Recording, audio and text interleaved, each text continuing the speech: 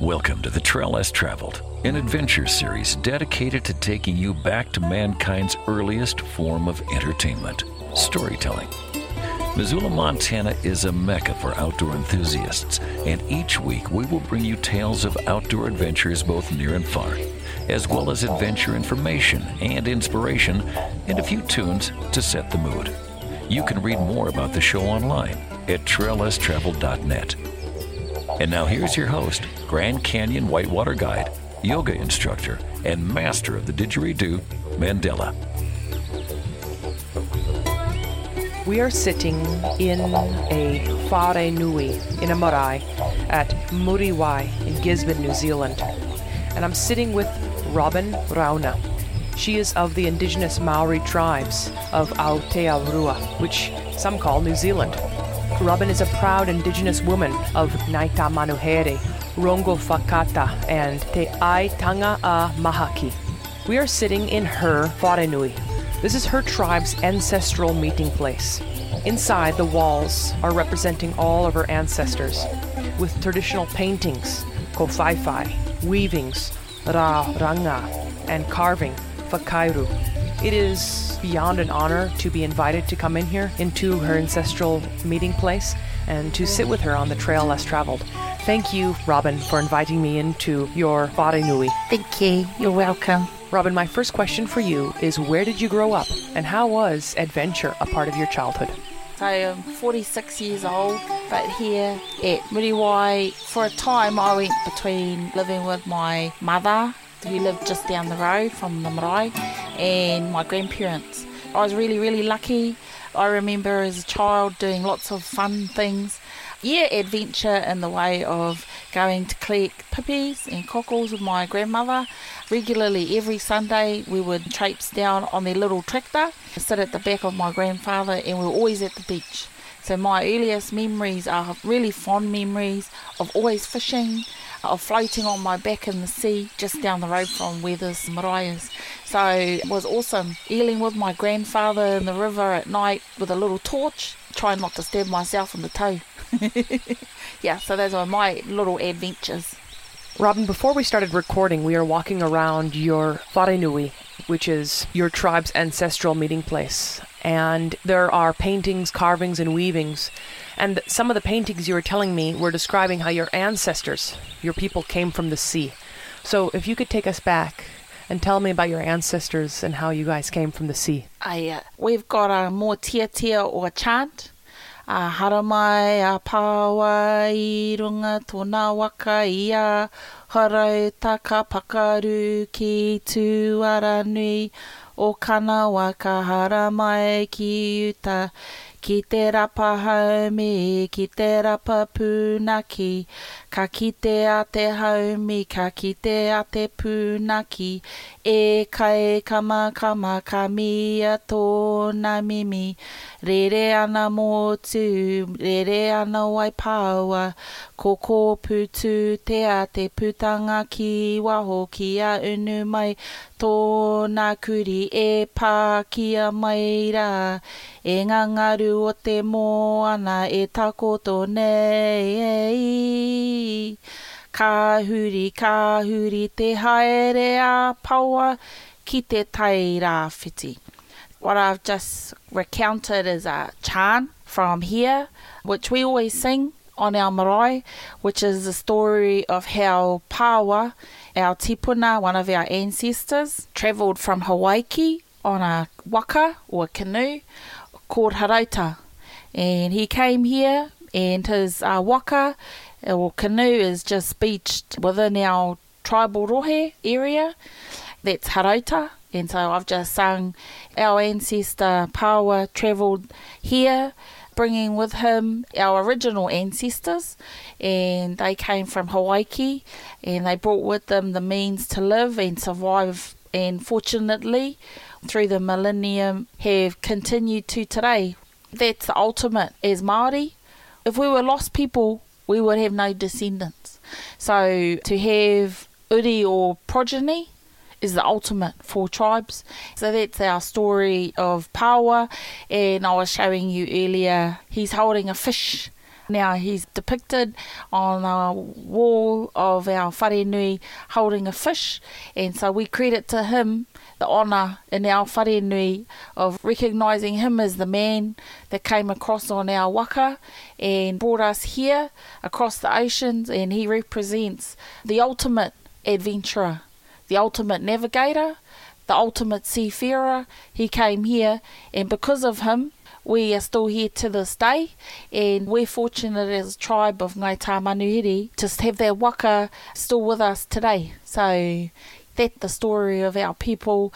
We with pride refer to ourselves as a fishing tribe, and I've been fortunate, together with all of us that live here at Muriwai, who've had the privilege of living here, being with our old people and having our old people guide us and tell us our own history, to be, and be inspired by these stories of resilience and fortitude, and to be reminded that our purpose is to raise our children in the cultural values that they grew up with, and so that we make sure we look after Papa Tuanuku, the Earth Mother, and we fully responsible for the care of our natural environment, which includes our lands and includes our seas and waters. I'd like to learn more about some of the ancestors, and you just mentioned Papa Tuanuku, the Earth Mother. Can you tell us a little bit more about her? Papa Tuanuku is the Earth Mother, and Ranginui is the Sky Father, and so it's a Māori story of cosmology, the story of how the world came to be as we know it, where Ranginui and Papa Tuanuku had these children, and one in particular, Tāne Nui a Rangi. He wanted more than just lying between his parents, and he wanted to experience the world. So he decided he would split his parents, and he lifted his father with his feet and called upon his brothers to help him split them so that there was more to life than just living in the dark. Albeit the love and the bosom of parents, but to have experiences beyond that. And so Tāne Nui a Rangi split his parents, and then he is the god of forests, and his brother Tāwhiri Mātea is the god of the wind and all the elements in the sky that his father oversees, and Tangaroa is the god of ocean, and Moana Nui a Kiwa, which is what we refer to the Pacific as Moana Nui a Kiwa.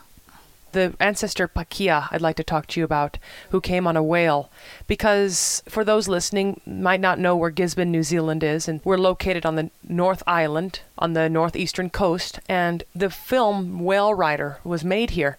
And so let's talk about Pakia, who came on a whale. Pakia is not of my tribe, but he's of a tribe known to me. So Pakia, which is the Ngāti Kanohi people, that's their tipuna, Pakia. He is seen at the marae at Whangarā. He had differences of opinion with his brothers at sea while they were fishing. He felt that he wasn't treated right, and so he caused the boat to capsize, and then he called upon the help of a whale. Some say that the person that upturned the waka, or the canoe, is Pakia, and then some say, well, Pakia is the whale. I kind of agree they're one and the same, because they merged. There was a meeting of minds where without the whale and without the man, they wouldn't have got to land, because they eventually found themselves where Whangarā is right now. So that's an example of the relationship that Māori have with the sea. A lot of us are sea people, need to recognise that there are other Māori tribes. Their relationships are with the birds of the sky, with rainbows, and with native bush. So depending on the geography and the environment in which we grow up in and our territory, our relationship with the natural environment changes somewhat.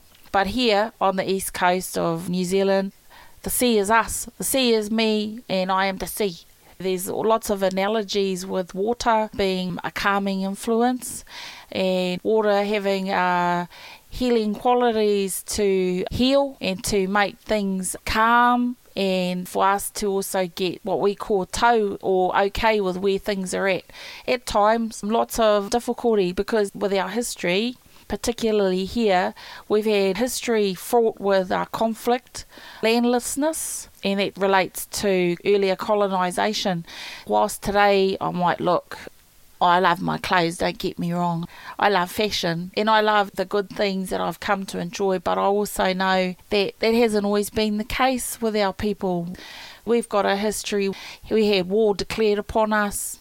We had colonial troops move in on us and kill our people. And then when land wasn't easily accessible, deported to the Chatham Islands, which is a really rough, cold, extremely cold place, sent there. And whilst that was happening, over 1 million acres of land confiscated. Fortunately, when our people returned, they discovered, there was no land. They were set in the back of beyond and imprisoned without trial. All these different things happened. We had more acts of conquest declared upon us. Probably the thing that I still think is something that we're still overcoming and have to really think hard about is 200 men, women and children executed, shot in the back of the heads, had every vestige of clothing removed from them, and shot on a hill at Ngātapa, killed like dogs. It's a history that we ourselves have really fought hard to have recognised. These are historical events that we also need to acknowledge a beacon of hope, because we, as the current generations, we are the descendants of greatness, of people who managed to survive all of these extreme things, but have come through it all and still have hope and love for each other, for our tribe and our families, and want to make sure that we are assured that we have done our utmost to inspire and to empower and to enable our kids to have a future of promise and hope. Probably because I know a lot of our history and have been a part of our treaty claim process with the Crown, I've always thought I hold as a responsibility, particularly because of being the chief executive for my tribe, is that whilst we can't allow grievance to define us, that's not what we want to ultimately be known as. I want us to be known as a people that acknowledges and honours that, but moves beyond that, to then use that as a way for our own to have pride and absolute passion for living and for seeking out their ultimate, what they want in life and living. You are on The Trail Less Traveled, recorded on location in Robin Rauna's tribe's ancestral meeting place. We are sitting in the Wharenui. Robin is of the indigenous Maori tribes of Aotearoa. Some call it New Zealand. Robin is a proud indigenous woman of the Ngaita Manuheri, Ronga Whakata, and Te Aitanga a Mahaki. We are sitting in her Wharenui at the Muriwai, outside of Gisborne, New Zealand. Again, this is her tribe's ancestral meeting place. Inside, the walls are representing all of her ancestors, with traditional paintings called kowhaiwhai, weavings, ra ranga, and carvings, whakairu. Robin, it's time to play a song. So can you share with us a song that reminds you of your early childhood? So I sang Haramaya Pawa, which is what we sing after we have speakers who welcome visitors. I did Haramaya Pawa, so I sang just a song about our people, which is a Māori song, Anei Mātou. Anei Mātou, nā moko puna, a tā manuhiri. No te muriwai, no nā pari e mamaira. No reira, tēnā rā koutou, e te iwi whanui e. Kia kotahira, tātou katoa, kia kahara, kia kahara. Oh, that song was composed by my uncle. So that song talks about we are the people of Ngaita Manuhiri. What I was talking about earlier about making sure we are strong as a people is referred to in the song. And we also, as a tribe, or here particularly for Ngai Tāmanuhiri, we pride ourselves on looking after our visitors. So what that means for us is you might watch, MasterChef, cooking shows, you got nothing on here. Here, you got to be masterclass chef styles in our kitchen. We pride ourselves on being able to give sweet kai, sweet food cooked with love by our own hands, and that's something that I always think about when I sing that song, because my nanny or my grandmother was always teaching us together with her sisters growing up, learning what were the things done right when you look after visitors. You tie your hair back when you're dealing with food. You make sure that the kai or food is always hot when you go to give a meal to visitors, and you must make sure that their plate is always full, and you have to always look after them. And so when they go with a full belly, because you don't want people to leave Muriwai and they say, well, they were scungy. They were scungy people. I'm still hungry, and that's not good. Yeah. You're on the trail less traveled, and the show is harvested for you today in Robin Rauna's tribe's ancestral meeting place. We will return after this short break.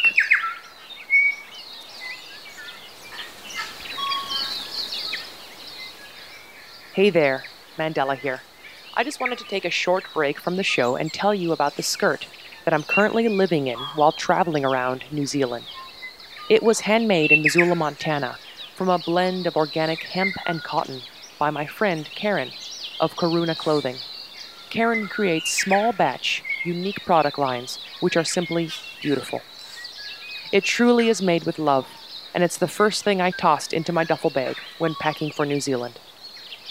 Visit karunaclothing.com to discover clothing which inspires you. That's Karuna clothing.com. Back to Mandela and the Trail Less Traveled, an adventure series dedicated to taking you back to mankind's earliest form of entertainment, storytelling. We are sitting in Wharenui, which is a tribe's ancestral meeting place, and I'm sitting with Robin Rauna. She is of the indigenous Maori tribes of Aotearoa, some call it New Zealand. Robin is a proud indigenous woman of the Ngai Tāmanuhiri, Rango Whakata, and Te Aitanga a Mahaki.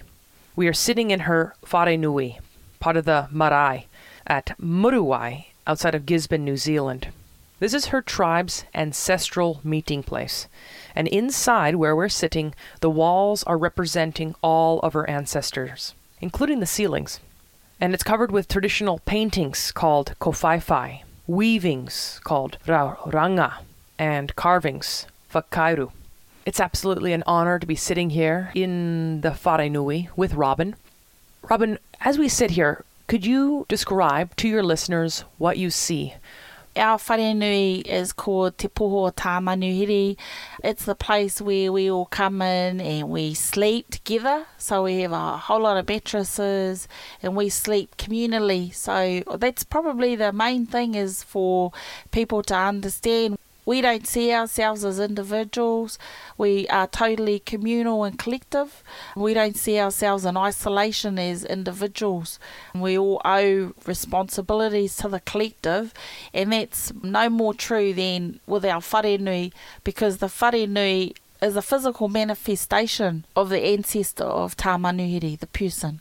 This wharenui, the central ridge, is a representation of a person's spine, and the things that lead off it, out the front, there's a main head, and so that is a carving of our ancestor from whom we take our tribal name, Tāmanuhiri. And the wharenui inside the walls, there are paintings of key ancestors, descendants of Tāmanuhiri. Tāmanuhiri married, actually, he had an adulterous relationship. He was first with a Rongomaeawhia, a woman, but he found her quite difficult. She wasn't a woman that liked to work. She didn't like to garden and things like that. And they didn't at that time have children. And then he happened to grow a liking to a woman, Henenui, who he often observed. She was generous, she was loving, she was great in the garden. And then he decided that he wanted to get to know her a lot better. And then he took up as his wife Henenui, and then they had children. And so we have a saying in our dining room, taku he ki te huatia no muri te huauri, which is an analogy with the paua or abalone. So on one side is the white, the white of an abalone, there is nothing. And on the other side, which is the pewa, there is everything. There is fertility. So with Henenui, this particular saying here is a saying that records with Henenui, there was absolute fertility, and there was a line of descent from which we come from. And he did have children with Rongomaawhia, but possibly not as many as he had with Henenui. So this wharenui is the physical manifestation of them and their children and grandchildren. We have recently done a restoration of our marae.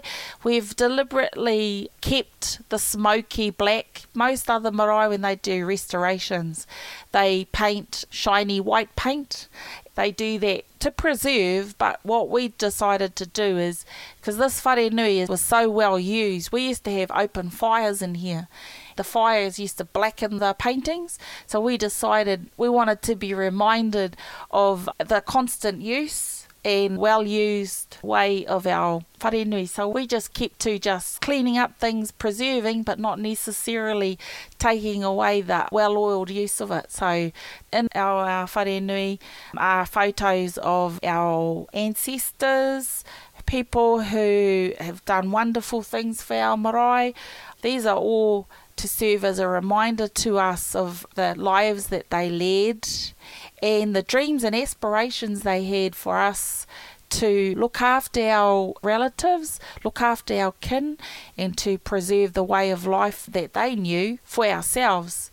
Maintaining relevance of those things is an ongoing challenge, I think, in a modern day. In saying that, though, I think with the advent of social media and the like, and being able to, at a drop of a hat, upload videos, I think there's wonderful opportunities to fully utilise technology in ways that can have reach and create relevance for a lot of our younger generations who have grown up knowing computers and social media to really be fully engaged with our past. For me personally, I think our way of life, when there's just a lot of pollution and consumerism, I think we are always reminded when we look at the past that our people had next to nothing, but they were very, very resilient. They lived off the land, and so they did things which people will look at and think when Europeans arrived in New Zealand, they looked on us as being really from the boondocks and so primitive. But a lot of our practices as a people, there was a rhyme and reason to what they were doing, which was all about preservation of the natural environment and better use of resources. So a lot of our things we did, they could talk about conservation and stuff. We live and breathe that. We try to make sure that there's always some for the next generation. That's the ultimate, I think, that we can take from our tipuna or our ancestors, is making sure that we look after what we have so there is some for the future.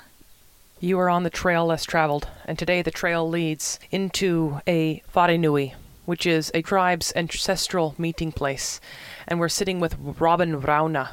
She is of the indigenous Maori tribes of Aotearoa. She is a proud indigenous woman of Naita Manoheri, Rongowhakata, and Te Aitanga a Mahaki. We are sitting in her wharenui, which is her tribe's ancestors' meeting place. And as she was saying earlier, this place has been used many times. The walls are darkened from the smoke and ash of many fires that burnt in the space, and the walls have oil on them from being touched and loved. But then when we look outside, it's summer in New Zealand.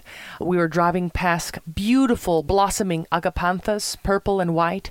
We've got violets and just a plethora of flora, fauna, and countryside. Nearby the marae is a sacred place, the cliffs. And in Maori, that place is called Te Kuria Paua. Westerners came and named it Young Nick's Head, and there's a story behind that about the ship Endeavour coming in and a 12-year-old boy on the ship seeing those cliffs. It took them 2 days to get to shore. Then Lieutenant James Cook gave it a Western name, Young Nick's Head, after this boy who saw it from land, but the traditional Maori name is Te Kuria Paua. Can you tell us about this sacred place?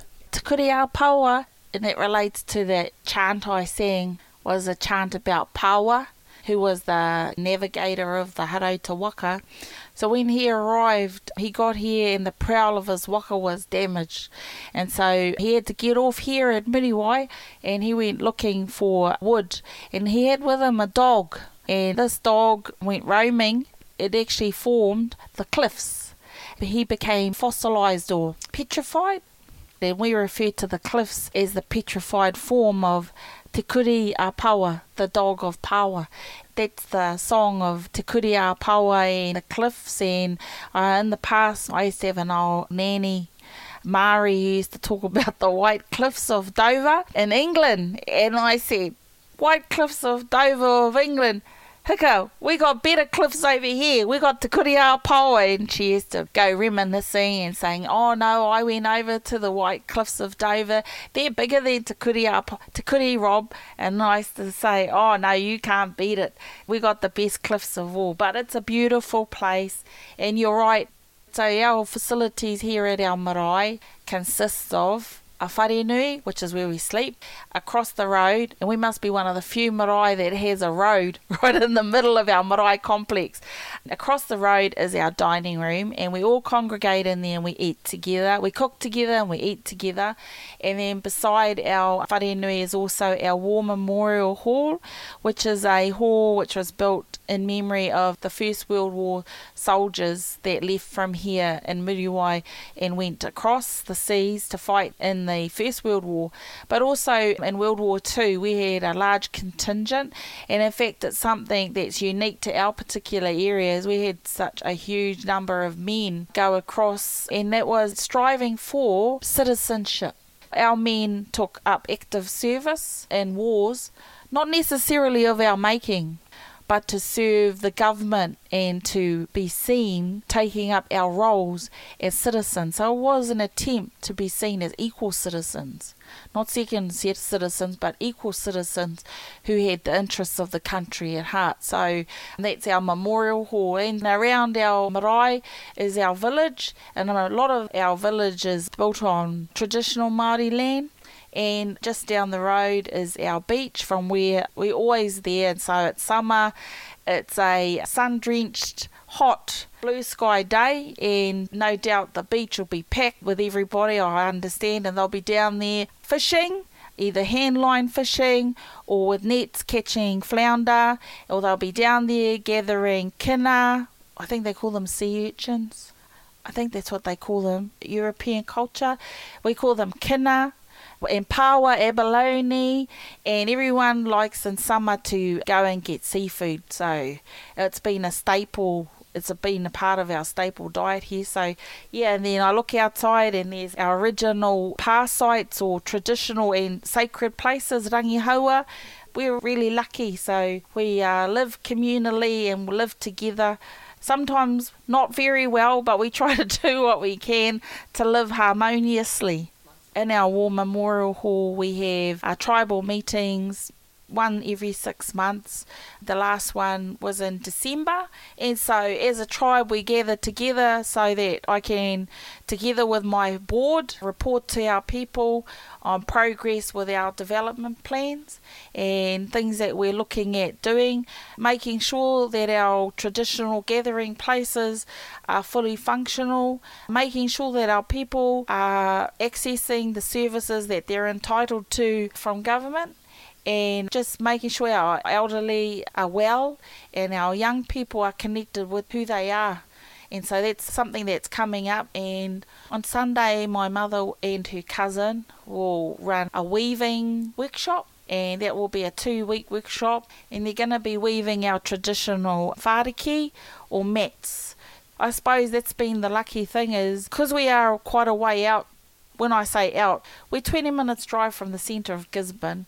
That has its advantages because we're away from development. So as a tribe and as a people, we have managed to keep a lot of our ways.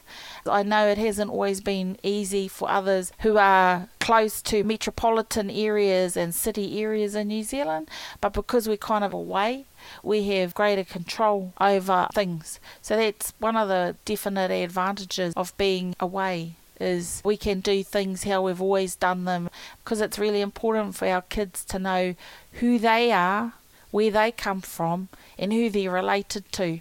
So whakapapa or genealogy and knowing one's connections, not just to their own immediate family, but to their kin, is something I know we try to instill in our young people so that they know they can stand with pride in our place here, because you can't do that anywhere else. You can only do it in your own patch. You are on the trail less traveled. The trail leads today to a Maori tribe's ancestral meeting place. We are sitting inside the Wharenui, and I'm sitting with Robin Vrauna. She is of the indigenous Maori tribes of Aotearoa, New Zealand. Robin is a proud indigenous woman of the Ngāi Tā Manuheri, Rongo Whakata, and Te Ai Tanga a Haki. We are sitting in her Wharenui, part of the marae, at Muruwai, outside of Gisborne, New Zealand. This is her tribe's ancestral meeting place. Inside, the walls represent all of her ancestors, with traditional kowhaiwhai, paintings, ranga, weavings, and whakairu, carving. Robin, it's time for another song. Can you share a song with us that reminds you of moving beyond the bonds of oppression? So my favourite song I always think about is Bob Marley's Redemption Song. And the reason why I refer to this song is because as I grew up and went and studied at university and became more and more exposed to the teachings of others, really enjoyed the writings of Paulo Freire and his book Pedagogy of the Oppressed.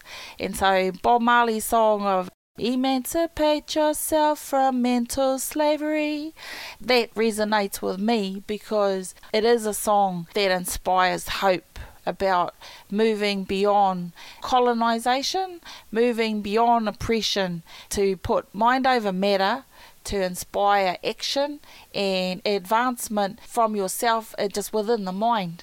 You're only held back by yourself. Sometimes when I think there's so much going against us, reggae is awesome because it speaks to the hearts and minds of Māori, and it is, I believe, why Māori is so into reggae, is because a lot of his songs, there's some quite controversial ones, go home with you crazy ballheads, that's pretty out there, but I like the words of Redemption Song as a beacon of hope and to really push yourself, and it kind of goes with consciousness raising that Paulo Freire always talked about, and when he worked in the ghettos of South America, and he went there to look at how people who are living in ghettos could take better control over their own futures, and that required consciousness raising.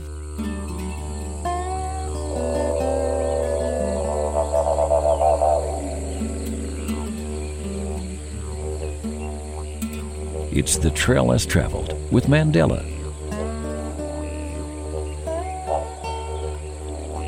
The Trail Less Traveled is recorded today on location inside of a Maori Wharenui, which is a tribe's ancestral meeting place.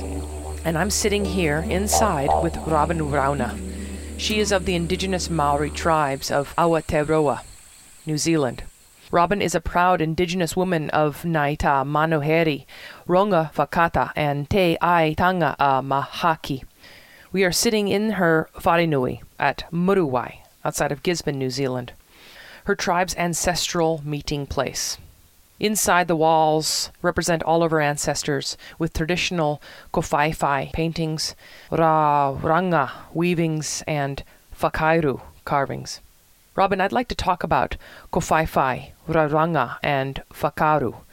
Kowhaiwhai are the patterns that you see on, they look like ridge poles or the ribs of our wharenui, and we have a number of different patterns, and I look at them and I definitely know they are the artistic impressions of fish that we have a close relationship with.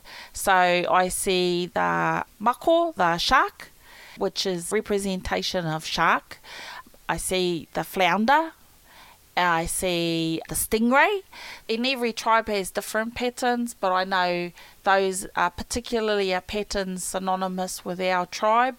And then the whakairu also has, just as you have dialect differences in language, we have those across tribes in art. So carving, weaving, and paintings. It's all tribal based. There's differences across tribes with those, but for us, raranga is one thing that we're particularly strong on, and carving. So we have a particular carving style that's synonymous here. We've got a really close relationship with the house that was confiscated by the Crown and is now in the National Museum in Wellington, Te Papa. It is the oldest meeting house in the country, Te Hau ki Tūranga, and it was uplifted when all our people were incarcerated without trial, and they came here and they uplifted it and they sent it to Wellington, and it's in the National Museum. So carving is certainly the most beautiful house around. It was carved with stone tools. They had just adopted chisels.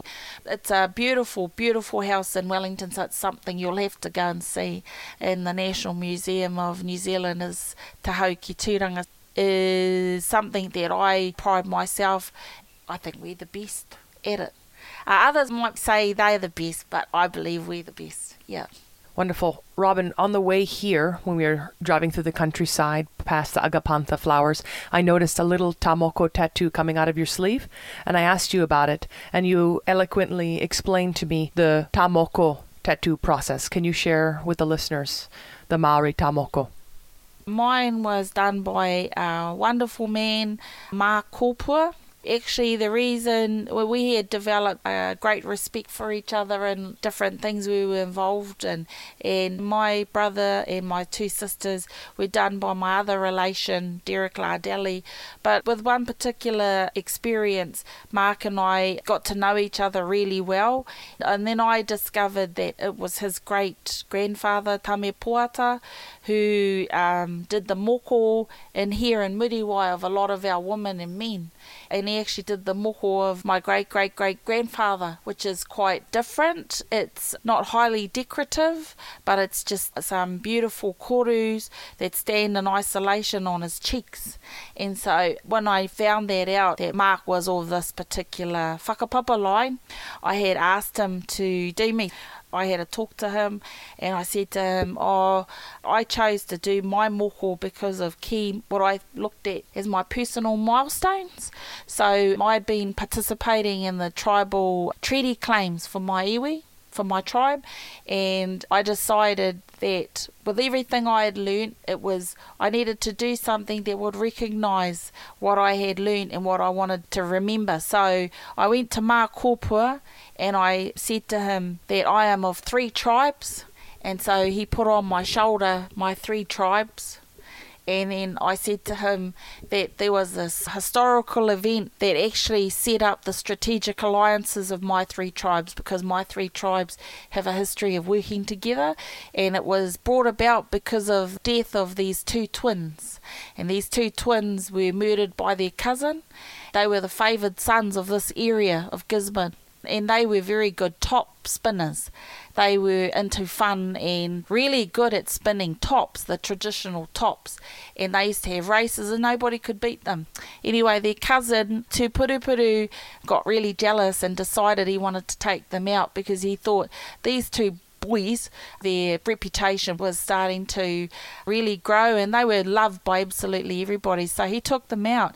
And so this story of the tops and then the traditional kites that were sent up to identify the murderer is on my shoulder. And then on my back is a representation of a stingray off Muriwai, and the tendrils of the kumara plant or the sweet potato plant is also on my back, signifying Heneha Kirirangi, who was Pawa's sister, who came off the Haurata Waka. She brought with her the sweet potato plant from Hawaii, which sustained our people when they didn't know, they'd just come to Aotearoa and they didn't know the kai or the food that they could eat. So it was because of her she sailed across on her own little waka looking for a place to have her gardens, and she came first to Muriwai and she went further around to Manatuki and had the famous gardens which we refer to as Manawaru. And so these are the stories that I put on my body permanently because they're a reminder for Heneha Kirirangi. She's a woman I have great admiration for. I see her as a role model of a woman who chose, despite her brother coming all the way to Hawaii, she got her own waka, and it was actually because of her why everyone survived. Because she had the sweet potato and she was such a good gardener, she made sure that the people did not die. And so that's what I have on my back, together with what I refer to as our guardian, the whai, and also More More, the shark, is on my back. And those are things that I'll always have with me, not just physically but also to guide me on my journey spiritually. And then I'm thinking of the next one. I've often been asked, why don't I take a kauai on the chin? At the moment, still thinking about it. I'm waiting for my mum to take it up before me because I think she should. And who knows in time. It's an absolute privilege to have that. And I'm not sure if I'm deserving of it at the moment, but I never know. But moko is more for me about the relationship you have with the person that does you than it is necessarily about the use of tools that are used to do it. It is more about having a connection and a relationship, because it's absolutely an intimate relationship with somebody, because you're absolutely placing your trust in them to do the right thing on your body. Blood is sacred to Māori, and so the passing of blood for Māori you got to be careful about. And if you don't have that trusted relationship with the person that's doing your moko, then it's not a wise thing to do. I have absolute faith in the person that did me. I love him because he's a wonderful man and he's totally gifted, and he's got all the attributes for me of a person that should do tāmoko on me. I was reading in the museum that the traditional tāmoko tattooing originally was done by cutting the skin and then putting ash into the cuts. We're sitting here in your ancestors' meeting place, and there is the whakairu paintings on the walls. Can you tell us about being a walking whakairu? Yeah. The thing about now, women and men taking facial moko is just like what we're seeing now in our wharenui, in our meeting houses, is they're the walking manifestations of the ancestors. Women wear them on their chin. Men can get full facial moko. Is no different to being in a meeting house and there are artistic impressions and designs of a people. That's actually what tāmoko is. They are the representations of your people. So when I was recounting Heneha Kirirangi and those stories, my choice was I wanted them on me, just like a meeting house or wharenui. They are you and you are them. And you are the ocean and the ocean is you. Yep.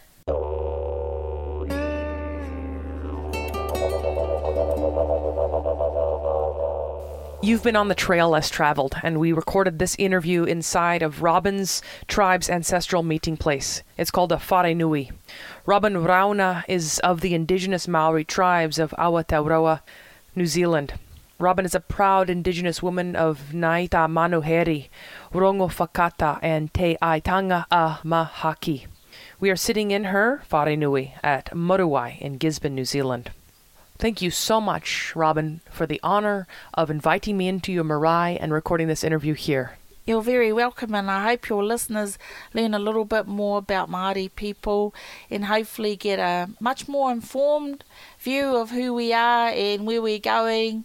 And I also just want to say I have been watching what's been going on in South Dakota with the people there and the oil pipeline, and I just want to acknowledge and mention of the overwhelming support that we have as Māori for those people, just as we have similar challenges with oil companies doing exploratory investigations in our waters. It's an Indigenous fight. This fight is a fight for preserving our natural environment and making sure that our kids can enjoy what we know our ancestors grew up with: clean waters, access to food, seafood, and an enduring relationship with the sea. And so with the people over in the States there that are fighting to preserve their waters and preserve their lands, it's an ongoing struggle, and I wish them all the very best. I know we have shared dreams and aspirations for our environment everywhere we are. Robin, let's end this program with 3 bits of advice that you'd like to share with the listener. I suppose one thing one should never discount is being a good person. One should always try and be a good person, be generous with your time and a smile, being generous in spirit. I think it's a good thing. Sometimes people overlook with the humdrum of busy life, sometimes turns us into workaholics, and one thing I am constantly reminded of is the need just to be a good person.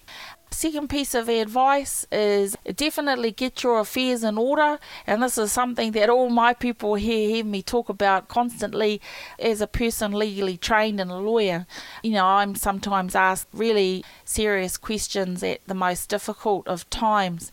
For Māori, it's about where should they be buried, and these are things that Māori are sometimes confronted with, choices over where they will be buried. And I always say to people, although it's very difficult for Māori, I acknowledge that Māori don't always like to talk about death. My view is that in this day and age, it's no different to preparing oneself for natural disasters. Have a plan. So my second piece of advice, make sure you have a written will. You leave instructions as to where you will be buried and what you want to happen with your personal affairs to avoid creating unnecessary conflict and confrontation within your family. So have a will and get your enduring power of attorney documents prepared. So that's my second piece of advice. I hope that's not seen as particularly morbid, but I'm just being totally practical and no different to getting your natural disaster kit ready. You should put will and enduring power of an attorney in that checkbox. Third piece of advice is for Māori children that are growing up. Know who you are. Know where you are from. Know the stories of your ancestors and your tipuna, and always look to the past for answers that you're seeking for in the future. And this relates to cultural identity. If we are not strong as people and don't know our place, we're just floating and we are going with the tide. One needs to know who they really are to stand with confidence. So my third piece of advice is, if you are a parent, please make sure your kids know who they are and who they're related to and how they're connected, and get them to value the genealogical relationships that they have with everybody, because genealogy is not necessarily something that just divides people. It can be a connector. It can make people responsible for their tribal relations beside them and connect across countries, actually. Earlier when I was doing a mihi to the First Nations people, I do think that across the world, Indigenous peoples serve a common denominator. Being the people of the land is our overriding passion for the environment and all the animals and all the living beings in the environment, and that's where I think we connect. I think kids should grow up knowing who they are, who they're connected to, and who they're responsible to, and who they need to love. Beautiful. Robin, what song would you like to end the show with? Well, because I'm in the 4 walls of my meeting house, we have a saying, so the 4 corners can hear you, so all of my ancestors can hear me.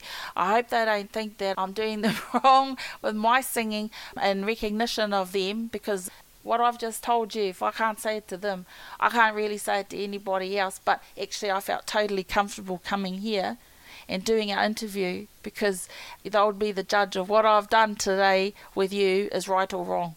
So in their honour, e hara I te mea no naianei te aroha no nā tūpuna tuku iho tuku iho.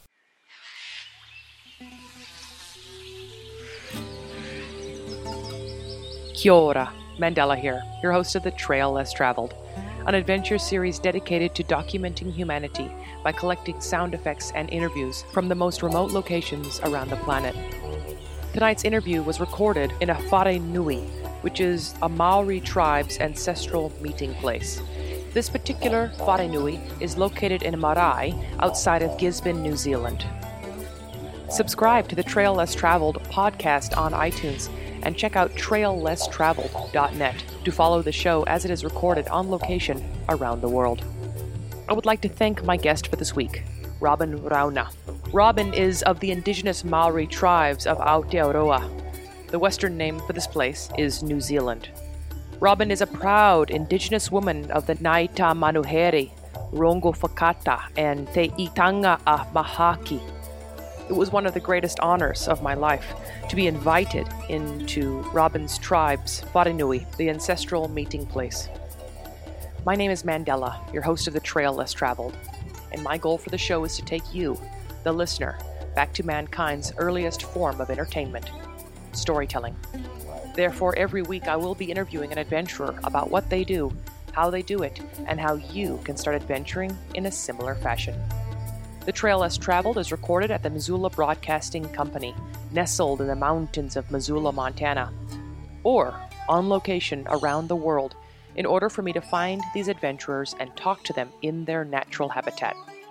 My adventure tip this week is, of course, to wear sunscreen, but to please invest in a good pair of polarized sunglasses to protect your eyes from the sun. To have vision is a gift. Take care of it. That's it for this week, my friends in Missoula and around the world. But until next week's adventure, please get outside and shred the gnar. Because as you know, the thing about the gnar is, it simply doesn't shred itself.